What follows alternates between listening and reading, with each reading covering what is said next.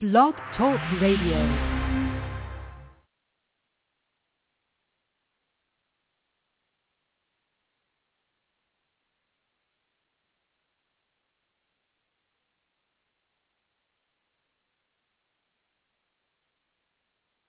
Hi, and thanks for tuning in to episode number 15 of The Fix, giving you education, solutions, and troubleshooting for the baseball pitcher, featuring sport kinesiologist Angel Borelli. I am your host, Joe Janish, publisher of OnBaseball.com, as well as MetsToday.com, which is part of ESPN's Sweet Spot Network. Angel is a scientist, and her specialty is in the baseball pitching motion. She's worked with pitchers from the little leagues through the big leagues and is the author of the book, Engineering the Pitching Elbow, which you can find on Angel's website, gymscience.com. And we have Angel with us right now, so let's get her on the line. Hi, Angel. How are things going there? Everything's going great, Joe. How are you today? I am great, and I'm hot. It's summertime, and it is steamy hot in New York City, and we're having a good time out here. Good weather, beautiful baseball weather, and from what I understand, it's baseball weather everywhere. The summer teams are in full swing. You know, we've got travel ball is taking place. You've got all-star teams. Did they still have American Legion baseball? I know that's what I used to play. They had American Legion ball, Connie Mack baseball, Sandy Koufax ball, Stan Musial ball, Babe Ruth League. I mean, everything is happening at once right now. We've got young players of all ages, from 6, 7 years old up to 15, 16, 17, 18, all playing a lot of baseball right now, playing almost every day. Some kids are playing twice a day. And I think that we need to talk about some things with all the baseball that's being played, because I think once in a while, kids, they're very excited about playing. Their parents get excited, and once in a while, maybe they forget some of the rules that they're supposed to be adhering to, with all the excitement of baseball. And I thought maybe we could talk to you about some of just go through a review of some of the rules that we need to remember with summer ball. Summer ball, just because you're playing every day and it's not high school ball or whatever your main team is, you still need to follow the rules to stay safe as a pitcher, especially. I think that's a great idea. I thought maybe It is a great idea, isn't it? I think you came up with it, though. Well, let me tell you this. Yes, I came up with it, but I came up with it because the fathers and the coaches give me plenty of material to work with, because I get so many calls asking me questions. And over the years of specializing with pitchers over the 20 years, all the rules and everything you hear me talk about actually stemmed from a question that a father asked me, and I had to make a decision. I had to maybe do research or whatever. So I've come up with rules. I came up with rules early on, and I am a fanatic about not breaking them. And there's some that have kept my pitchers really safe, and there's plenty of parents and coaches that have thanked me over the years. So I think the sooner that a father and a coach gets their own set of rules that they absolutely stick to and never violate, I think that they themselves will start feeling more consistent with the role they're playing, whether it be a father, whether it be a coach, or whether it be both. So, yes, I think it's a great idea, and I think that because it is July and because of the amount of ball being played, this is one of the most frequent calls that I've been getting in the last few weeks, and and I say this to all the fathers and to all the coaches, that first of all, we already know that the pitchers that are the best are at the highest risk. They're not just at the highest risk because they're using their body differently, like let's say throwing with a higher velocity, but they tend to get used more. And so we know that throughout the year we always want to be careful with the pitchers that are at high risk. But at this time of the year, even if your son is not been a star, he frequently or could possibly be asked to do something that is not in line with what the rules are. And this particularly happens when we have these 3- and 4-day tournaments. Coaches run out of pitchers. So pitchers are pitching today, they're pitching later on today, they're pitching tomorrow. And what happens with parents is, and this is something to be very careful about, is it's very easy to be so excited, especially if you're a parent of a kid who doesn't see a lot of innings. It's so easy to be so excited over the fact that your kid is becoming a star, he is a star, or he has a chance to be a star, and he has a chance to do something for the team. And this could be that he pitched yesterday and the coach says, I really need him again today. And I think that what happens is it's easy for a parent to confuse being proud about their kid and being happy about what's happening and then violating a rule. In other words, getting sort of like your feathers out, and it may be that your feathers are out more than the kids, and then saying yes to something that you really shouldn't say yes to, and in your own head saying, well, it's just this one time. You have to be able to take in the pride of being asked. You have to take in the fact that, yes, this is great that my son's getting this compliment, but no, we can't violate the rule. And the parent really has to oversee this because the coach is doing the best he can to win the games. And so the father has to be on top of it. And believe it or not, a lot of times when there's a breaking of rules about pitchers going in twice in one day, et cetera, the parent is kind of blind to what's really actually happening. And I'm putting all the parents on alert right now that at this time of the year, not to confuse stardom or flattery that you're being asked to pitch again and again because it's so important and you're so good, and not to mix that up with safety. And it's probably the number one rule that gets broken, I think. Well, that's, you bring up a couple of good points there. But now what happens now if you're the parent of a child who, when you watch the team, your kid is one of the better players on the team, maybe even the best player on the team, maybe the best pitcher on the team, and when he's not in there, the team doesn't really have a good chance to win. And now maybe he's playing shortstop one day and then pitching the next day. How can a parent take control of that situation and say, it's got to be hard because it's very conflicting. On the one hand, you want to win, you want to see your kid win, you want the team to win, you want everybody happy, but it takes a lot of guts for either the player or the parent to say, you know what, I can't pitch today, and this is going to let everyone down. But that's something really that if that's the case, if there's an issue with rest, if they're throwing too much, or if they have pain or something like that, that's something that needs to happen. It may seem really important today, this afternoon, to get in the game and help the team win, but there should be more of a long range viewpoint on whether or not you go into a game for one reason or another. Could you just really quickly go over a couple of reasons when a pitcher should definitely not go into a game, even if it means the championship and it's the most important game of the year, or he's going to let the team down or something like that? Could you just give us like a few reasons, like give me a couple of just really good examples of where the kid cannot get on the mound? Yeah, well, the first thing is if his arm's hurting, and this is the most violated of all rules. Because I get calls from parents telling me and reporting into me about other coaches and other parents who, when the child said, my arm is sore, they said something like, just go in for one inning, or we need you just this one time, or whatever, some kind of a story. But what the bottom line was that the pitcher himself was saying that his arm was sore and that it was ignored. And I'm not saying that everybody does this, but it does happen. And I know everybody listening can probably pinpoint a case when somebody they know was in that situation. And just because the person who's ignoring it is unconscious at that minute, and people do tend to go unconscious, so the coach may not even be realizing the seriousness. But this is the most serious thing, especially when the pitcher is saying, because what you're now doing is you're having this pitcher think that his pain doesn't mean anything.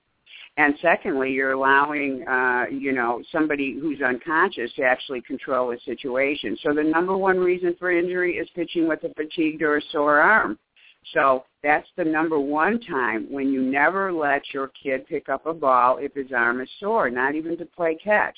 He should be testing it out with a warm-up program or whatever, and then, no, my arm is still sore, and then you don't even let him throw a ball.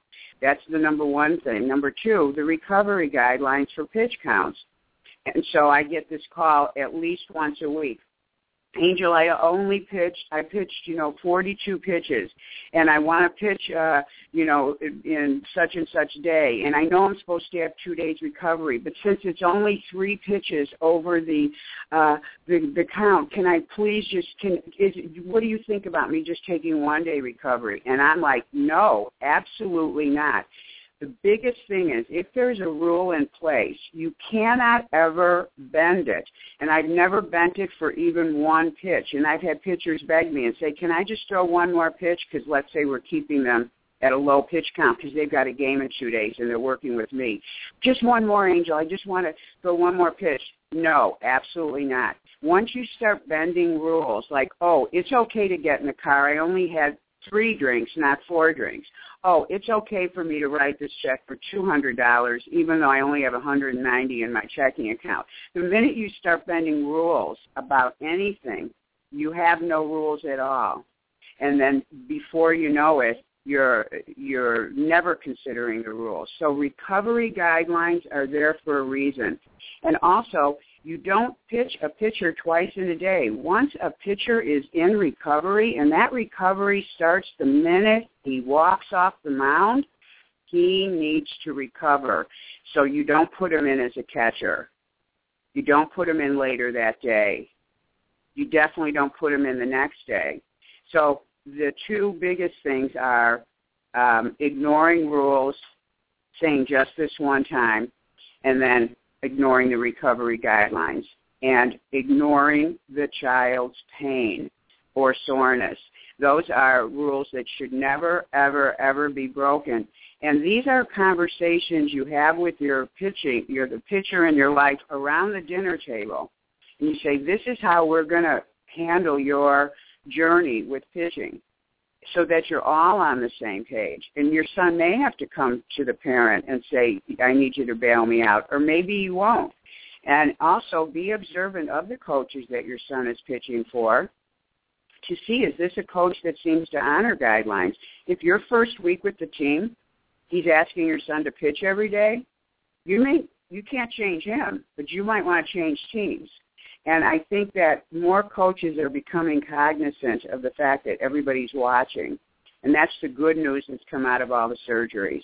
Everybody's on high alert and going to extremes in some ways. So those are some quick ways to start to evaluate and make better decisions during this time of the year, when this is the time when those rules are broken the most. Okay, Angel, those are good rules to follow. Now, of course, I agree with you. Once you start bending a rule, what's the point of having a rule? But can someone really injure themselves if it just happens one time? Have you ever had an example of a pitcher breaking the rule just one time and getting hurt? Yes, absolutely. In fact, I have calls all the time, and I just got one last night where I actually saw a 15-year-old with a cast on his arm from surgery. And when I was having a discussion about this, because when I see this in a young kid, it's bad when you see a young kid in a cast because he's just had Tommy John. He's in a certain type of brace. It's worse when you see the 7-inch scar that they get. And I've seen that on 12-year-olds. I always hear the connection between the injury and, this happened last summer when he played for this team and he said his arm was sore. And even though we know that there probably were a series of events, in the parent's mind or in the pitcher's mind, they always can go back to one experience where my arm was sore, or I pitched twice in one day. He was overused during this tournament. I have fathers. I remember a father calling me a few months ago saying, I feel so guilty because I let him go in twice on a weekend or whatever the story was. And this poor father felt so guilty because he feels he didn't protect his son more. And he said he never was the same after that, and now he's had surgery. No parent wants to live with that. So even though we know that probably not just at one time, but if you're in an environment where that happens, then it probably was an accumulation. But most pitchers can pinpoint when the day when their arm changed from one category to another. I was fine, I was recovering, and then I had this weekend, and, after that, it just never was the same. I could continue to pitch, but this, that, and they actually can see the downhill. So, yes, and more importantly, as I said, once you see yourself do something, even if you say it's one time, you are in trouble. It's a slippery slope. And the only way to get through this war that we have with injuries right now is to not be on that slope. So if you make the decisions up front, and this is why I tell parents, and I think coaches too, please decide when you're not on the field what rules you're going to have and how you're going to honor them, so that you're not in a heightened emotional state when you are trying to figure out what to do. If a parent knows before they're in a situation that their son is not going to violate recovery rules and pitch with a fatigued arm, even though he himself may not feel like it's fatigue, you're not going to have any trouble when the son runs to you in the bleachers and says, the coach wants to put me in, I just pitched yesterday. You're not going to have any trouble knowing what to do. But if you're not prepared for that moment, who knows how you can have a moment of unconsciousness or be swayed by the emotion of the minute. That's why all these things should be done up front. Yeah, I agree, and that's a great point. It's a lot easier to give in and break a rule when it's the heat of the moment and it's a tie ball game and the winning run's on third and yada yada yada. The rules have to be set, as you said, off the field. And to the point where decisions have to be made before the game even starts in a lot of cases, because a lot of these kids are playing on multiple teams with multiple coaches. The coaches may not know what the history is with the kid for the last 24, 48, 96 hours. I think it's something that has to be up front. It's like they do in the big leagues sometimes. All right, this pitcher just is not going to throw in this game today. Things like that have to happen, and say under no circumstances does this pitcher go into the game. And you're right. As far as breaking rules goes, there's no one ever breaks the rule once. It's once they break the rule, the rule just keeps getting broken. And again, I look at Major League Baseball, and these are grown men who, by and large, are not following the recovery guidelines. And I'm talking about relief pitchers specifically. They don't follow the guidelines, and they get away with it the first time, and then all of a sudden it becomes a pattern because, well, he did it last time, he can do it again. And then he becomes to get this theory that he has a rubber arm because he can keep doing it. But you can't continually break the rules and break the rules and break the rules just because it's not because that person's so special or anything. He's probably eventually going to, all these pitchers that I've heard of are rubber arms, all of them went down with one injury or another because they were the ones who were always going in one game after another, and that guy doesn't need rest. Other guys need rest, but he doesn't. He's fine. He's got a rubber arm. He goes in, and then I don't understand how he blew out his elbow or tore out his shoulder. It happens all the time at the major league level with grown men. So you see this with 28, 29, 30-year-old men. Guess what? Kids 10, 12, 14, 15. I would imagine that their arms are even more fragile than an older person. So all the more reason to follow the rules. So, exactly. Well, Angel, there's something else that I caught that you were talking about. If a pitcher, and a lot of these pitchers are also one of the best players on the team just because they're great athletes. I've seen all the time in the past, and I see all the time now, the pitcher is the starting pitcher. He throws the first 3, 4, 5 innings. Now there's 2 more innings to go. He's one of the best players on the team, so after he comes off the mound, he might go to shortstop or he might go to center field. So are you saying that's a bad idea as well? Well, there are some phenoms that are able to play more than one position and sometimes get away with it. The outfield is pretty, you think to yourself, we're putting him in the outfield, he's not going to get that many balls. Well, he's throwing a really long distance, and is he actually even warmed up for that distance? And actually, most coaches don't put their pitchers in the outfield in the same game. I do know of pitchers that go in as a shortstop. Do I think it's a good idea? No. And normally they don't do that after they're done pitching. The real rule of thumb is when you're done pitching, you're done. You're done. Your arm is done, your shoulder is done, and it needs to go. It needs to start recovering immediately. And the pitcher himself is done. I mean, it takes energy to pitch. So, do I think it's a bad idea? Yes. Actually, I think it's a very bad idea for pitchers to play more than one position. Unfortunately, in the younger ages, they have to, but it has to be carefully planned out to where the pitcher is not doing something that's going to interfere with his recovery.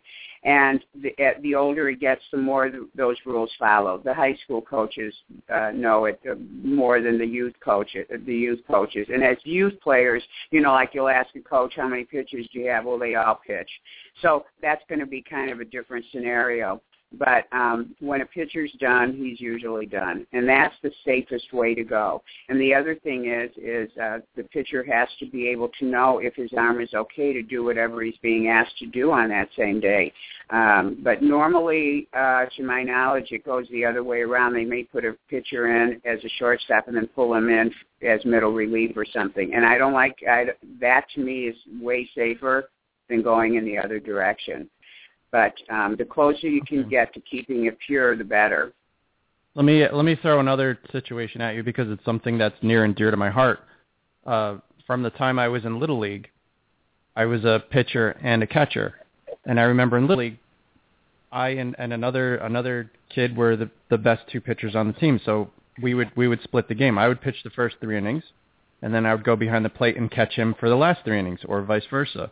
And then in high school, I would pitch maybe on a Monday, and then on Wednesday I would be the catcher, on Friday I would be the catcher, and then on Monday I'd be the pitcher again. If there have been many situations where there was a doubleheader, I might pitch the first game, and then the second game I'd be the catcher.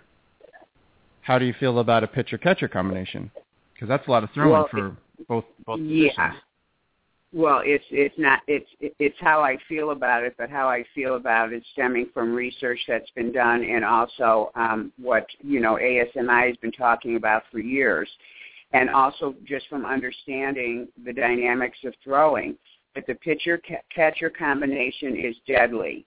It's deadly no matter how you look at it. It is a loaded gun that you're leaving laying around, that at any moment, if a kid gets his hand on it, could shoot himself or hurt somebody else. It is a deadly, deadly combination. And I, in this last week, had to tell 2 people who called me, because I always ask when I get a call, what other positions does your son play? And when they tell me catcher, I'm so serious about it that I have a rule in my business that I will not work with a pitcher if he is a catcher. Now, here's the reaction I get. One, sometimes they get a little mad, they don't say a word, and that's the end of the conversation. The other parent goes, why do you feel that way? Because they know I'm turning down money. So they say, why do you feel that way? And that's what I love. If they know that it's so important that I'm turning away business, and I tell them because of, one, the extra work that the kid's arm's going to go under working with me, because working with me and working on mechanics is strenuous, that I can't overload his arm with even more, and that it's also a huge liability for me. Because if I'm working with a pitcher who's also a catcher, you see, when my pitchers work with me, they give me feedback throughout the week as to how their arm feels. And that's how I know I'm doing the right thing, and also lets me know what's going on inside their shoulder. Well, if they're catching as well, I don't get that solid feedback. And trust me, if that kid gets hurt, I'm going to take it as my responsibility, regardless if it was or not. So I have to I feel like I'm protecting myself as well as the pitcher. And what I love is when the parent hears that. And also the problem is parents think, well, they're kids. We should let them explore and play. Well, you know what? Not in this day and age. 12 and 13 and you're playing pitcher and catcher, no, you're leading yourself into Tommy John surgery. And this is actually a statement I think that came out as part of Dr. Andrews' statement. They warned again, the combination. It used to be, we'd say, well, once he pitches, he can't catch. He can be a catcher and go to pitcher, but he can't be a pitcher and go to catching. Then it was, well, he can pitch on one weekend and catch on the other. And then now it's, don't do it. Don't be both. And have the kid make a decision what's in his heart. Angel, what if the kid's throwing strikes and he's successful? I mean, in any situation, I mean, do you still need to worry about things like this if he's doing well and he's not having any problems? Yeah. Well, yeah, and I think that's another rule that I think is important, that that it's not just his performance that you need to be paying attention to. Now, you pay attention to it. Obviously, we measure a pitcher on, is he performing well? That's very important. And also, we look carefully about he's performing well now, and all of a sudden he's not. What's going on? My arm is sore, and so all of a sudden his velocity goes down 10 miles per hour. That's a good sign that something's wrong. So you do have to look at performance, but you can't only look at performance.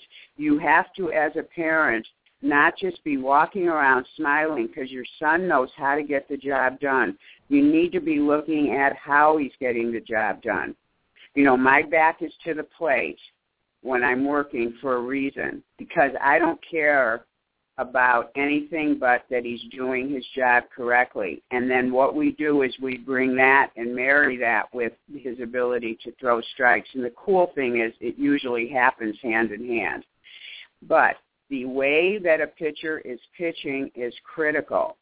So I don't care what you do with recovery guidelines. I don't care what you do with limiting how much your son pitches.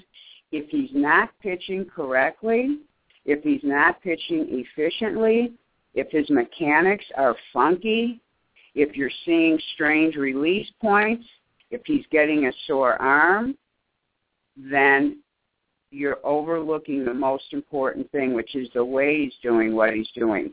So just as Dr. Andrews talks about don't be caught up in velocity, I say don't be caught up in that he throws strikes. Be caught up in how does my son throw strikes? How does he pitch? What does his motion look like? Because that way you're covering all the bases. And if you start with that, you're going to end up with the performance. The performance stuff comes just as easily with great mechanics as it can with funky mechanics. The kid with funky mechanics is on thin ice anyway. So how the pitcher is doing what he's doing is the most important rule to follow. Okay. Now, what if a pitcher is making sure that he's following, one of the really important rules, like some of the rules that Dr. James Andrews laid down? What if he's making sure that his pitch counts are what they are and what they're supposed to be, and maybe something else comes up, maybe he has a storm or something else, but as long as he's following the pitch count rules, isn't that enough? No, actually, it's not okay to even follow just one rule. And in fact, you have to kind of follow them. If you don't have the whole package going, you might as well not be doing anything. So, for example, if you're saying, "Oh, I am the best coach in the world," because guess what? If my pitchers pitch, they don't pitch until they're recovered, and we follow the USA Baseball Recovery Guidelines that Dr. Andrews recommends, and I follow those. But let's say that coach doesn't have the pitchers warming up before they pitch. And I'm not talking about playing catch. I'm talking about warming up to play catch. I'm talking about doing a joint-by-joint warm-up so that no kid throws a ball unless his shoulder and elbow are completely lubricated through movements that he did that were designed to do that. For example, so you can have the best mechanics in the world, but if you didn't warm up, you can hurt yourself. You can have the best mechanics in the world, but if you just pitched yesterday, you can hurt yourself. You can be throwing strikes and be winning, and you can be warming up, and you can be following pitch count guidelines. But if you are violating every rule of the bones in the way that you throw, then none of that matters. So you cannot take one thing, pull it out, and say, great, I'm doing a great job with my son. Or I, as the pitcher, am really careful because I always warm up or I always do this. You have to do all of them. You have to make sure what he does is being done correctly, that he prepares his body to do it, and that he recovers after he does it. Those three things have to go together. And when it comes to mechanics, that has to be looked at and has to be adjusted consistently to make sure that he's constantly staying in the zone of being safe and being efficient. And so a strategy for change needs to come from an analysis of mechanics, not just getting the mechanics analyzed. So this constant twirling around of all those three things has to go on in a pitcher's career. And the better that he does that and the better he is at doing it, the longer he's going to be able to remain a pitcher that's uninjured. Well, I think that you just explained why there are so many Tommy John surgeries in Major League Baseball, because there's no way that most pitchers follow all three parts of the package. I mean, all of them have one issue, whether it's a recovery issue, a mechanics issue, or something else. So you're talking about, keeping the mechanics on track and keeping them tuned up. Nowadays, with all the technology, there are all kinds of apps for the phone and video and software and this and that. So I know a lot of parents that take slow motion video of their kids on the mound. They use their phone to do one of their, there's an app for that. There's one thing or another. So I think a lot of the parents are already, trying to do that, trying to do a good job of keeping track of the pitcher's mechanics and analyzing them. Are these tools that you like to see parents using? Well, let me put it this way. If you need a Tommy John surgery, would you want your parent going out and Googling Tommy John surgery and buying Tommy John surgery for dummies and figuring out how to do your own surgery? I mean, is there anything serious that we do on our own? Why people think that adjusting mechanics is a simple thing, it goes beyond my awareness. Every time I think about it, when I see these apps, I'll tell you the thing that upsets me the most is when I see parents over-filming their kids, and every time that they sit down with the kid and they're showing them 600 pitches, and they're talking about it, and the kid knows it's not making any sense. And there's this constant, look at this, look at that. My question to people who look at software that helps you analyze, and I blame this on companies that put this out, as if it would be like a company putting out an app for do your own Tommy John surgery. Wouldn't you have to say, where does this company get off? And would the doctors be upset if they thought that a company was going to do this? Absolutely, they would be upset. So am I upset? Absolutely. Absolutely, because I went to years of schooling, just like a doctor does, to learn how to connect the dots with movement, how to look at a film, how to analyze, and how to create the solution. If you can't create a solution and you don't know how to teach the solution, then don't look at the film.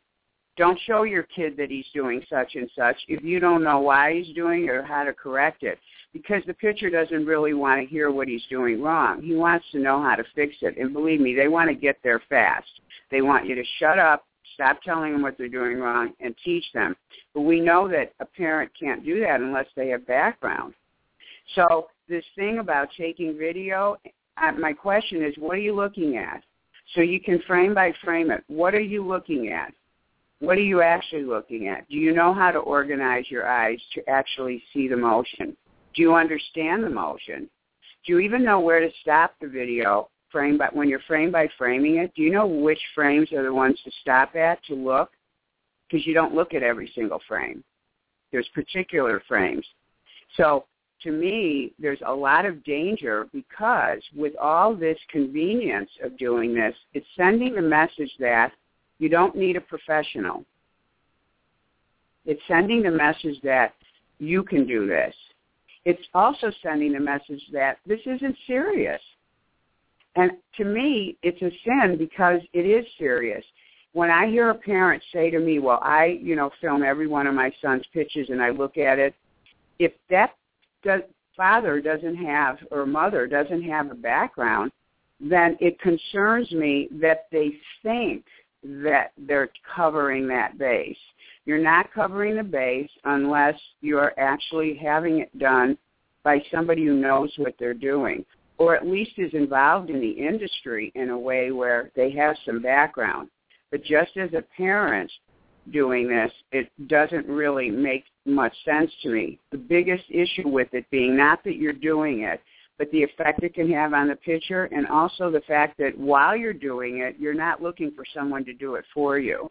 And you should be searching for a professional in your area that can actually take a look at film. Leagues need to start bringing people in and making them available to their coaches. Coaches need to start learning as much as they can about this. They need to be taught. I would love nothing more than to have a room full of coaches and show them how to look at film. That's the way those of us that do work in the industry can branch out and get more people more educated. But yeah, that's a very serious thing to me. But as I said, it's also serious in that you can make the pitcher crazy. Well, I know it's going through the minds of a lot of our listeners who are coaches and fathers who maybe played some ball or have watched a lot of baseball. What's going through their minds right now is that I know what a good motion looks like because I've been watching baseball or playing baseball for 20 years, 30 years. I've known pitching coaches who told me the right way to throw a baseball, this or that, and I think that's a big problem. That's the biggest problem here is that most, a lot of coaches, especially at the higher levels, even at the pro levels, they really do believe that they know what a good pitching motion is. They know what smooth mechanics are, is how they call it. This is something that we've gone into before. We don't really need to rehash it again, but Angel, maybe you could just quickly, we can't go through the entire thing, but give us an idea of what a professional is, who has what kind of title does that person have? What kind of background do they have? What kind of education do they have in their background? Just try to encapsulate it as easily as you can, because it's not just a matter of watching video and seeing a lot of major league pitchers. It's a lot more than just that. Yeah, well, at ASMI, everybody on their staff, Dr.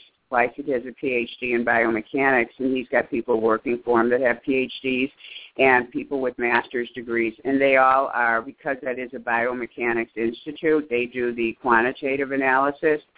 They all have master's degrees. I have a master's degree. What does that mean? It means that I didn't just take general courses in physiology and kinesiology as an undergraduate, where you have to learn a little bit about a lot of things. I went on to specialize in an area where I was taught how to view film, taught how to look at the body in motion, and then am able to apply the kind of research that, for example, the biomechanics lab produces to what the work I do. So, for example, if you don't understand what the guidelines are that Dr. Fleisig puts out as to where body parts should be at certain places of the motion, if you don't know what those guidelines are, and there's 20-some guidelines, if you don't know that, then you don't know where to stop the film, you don't know what to look at, and you don't know when you look at it, if things are in the right place.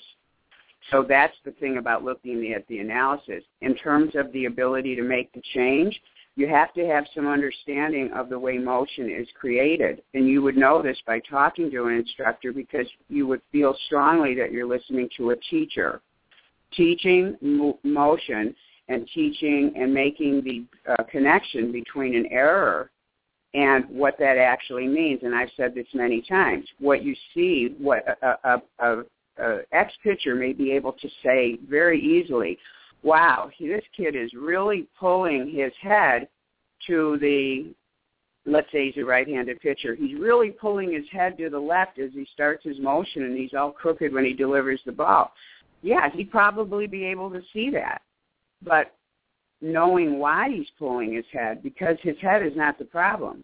So if you as a pitching instructor are going to start saying, now we want your head to stay here, well, his head may not be able to stay where you want it because there may be something else that's causing it. And the ability to make that connection means you have to have a background in anatomy. You have to understand the spine. You have to understand center of mass. You have to understand balance so that you can go, oh, he's putting his head there because his foot's way over here, and he's actually in really good balance when he does that.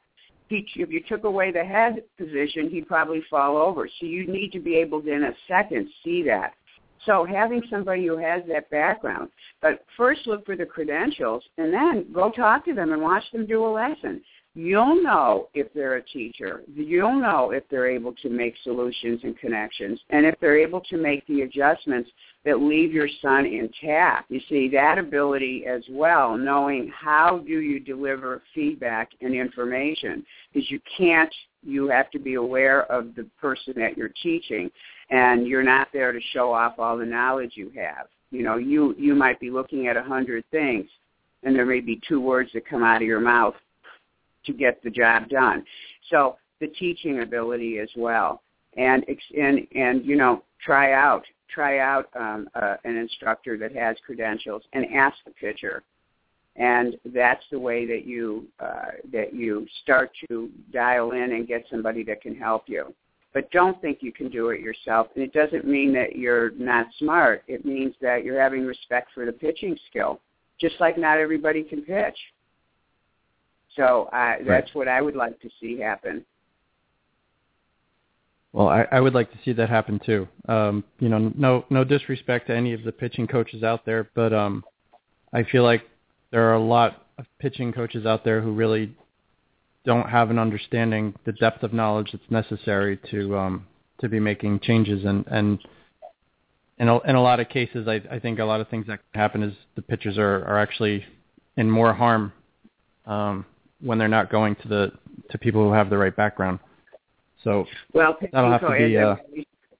Well, you know, I've always said pitching coaches have done the job they've been handed, and now the day is changing. And pitching coaches now, I think, also know that in some ways they've been over their head, but they haven't had anybody to call. Well, now they do, and I think that they need to start reaching out and know that it doesn't mean that they're not good at what they do, because what they do as far as being a pitching coach, nobody else can do. ASMI can't do what they do. I can't do what they do. And they can't do what we do. So the thing is for baseball to allow that in, and that's the way that it goes. And wouldn't a pitching coach love to have some help on those areas, because they know they're especially when it comes to injuries. Yeah, and absolutely. For having a pitcher coming off an injury, yeah. Okay, well. We're right on time. We've covered quite a bit today. Did we miss anything? Is there anything else that we needed to cover for summer ball right now? I think we hit all the points we needed to hit. Yeah, we did. We hit all the points. Great. Well, I would say we'd go into a miss, but we're already coming up to the 40-minute point, and I'm sure people are ready to move on to the next thing that they're going to do today. But I think we got a lot of really important things taken care of and squared up here. And Angel, I want to thank you so much for taking the time to talk here on The Fix, number 15. If you want to learn more about Angel and what she does with pitchers, you can visit her website, gymscience.com, gymscience.com. It's where you're going to find tons of great free articles on pitching mechanics, on injury prevention, and of course her book, Engineering the Pitching Elbow, which is a book full of strength and conditioning exercises specifically for the elbow, because you can strengthen the elbow and help yourself prevent Tommy John surgeries. And again, you can find all that on gymscience.com. For more about me, Joe Janish, you can visit metstoday.com or onbaseball.com, or follow me on Twitter at onbaseball. I want to thank you so much for listening. We hope you learned a few things, and we wish you safe and effective performance on the pitching mound.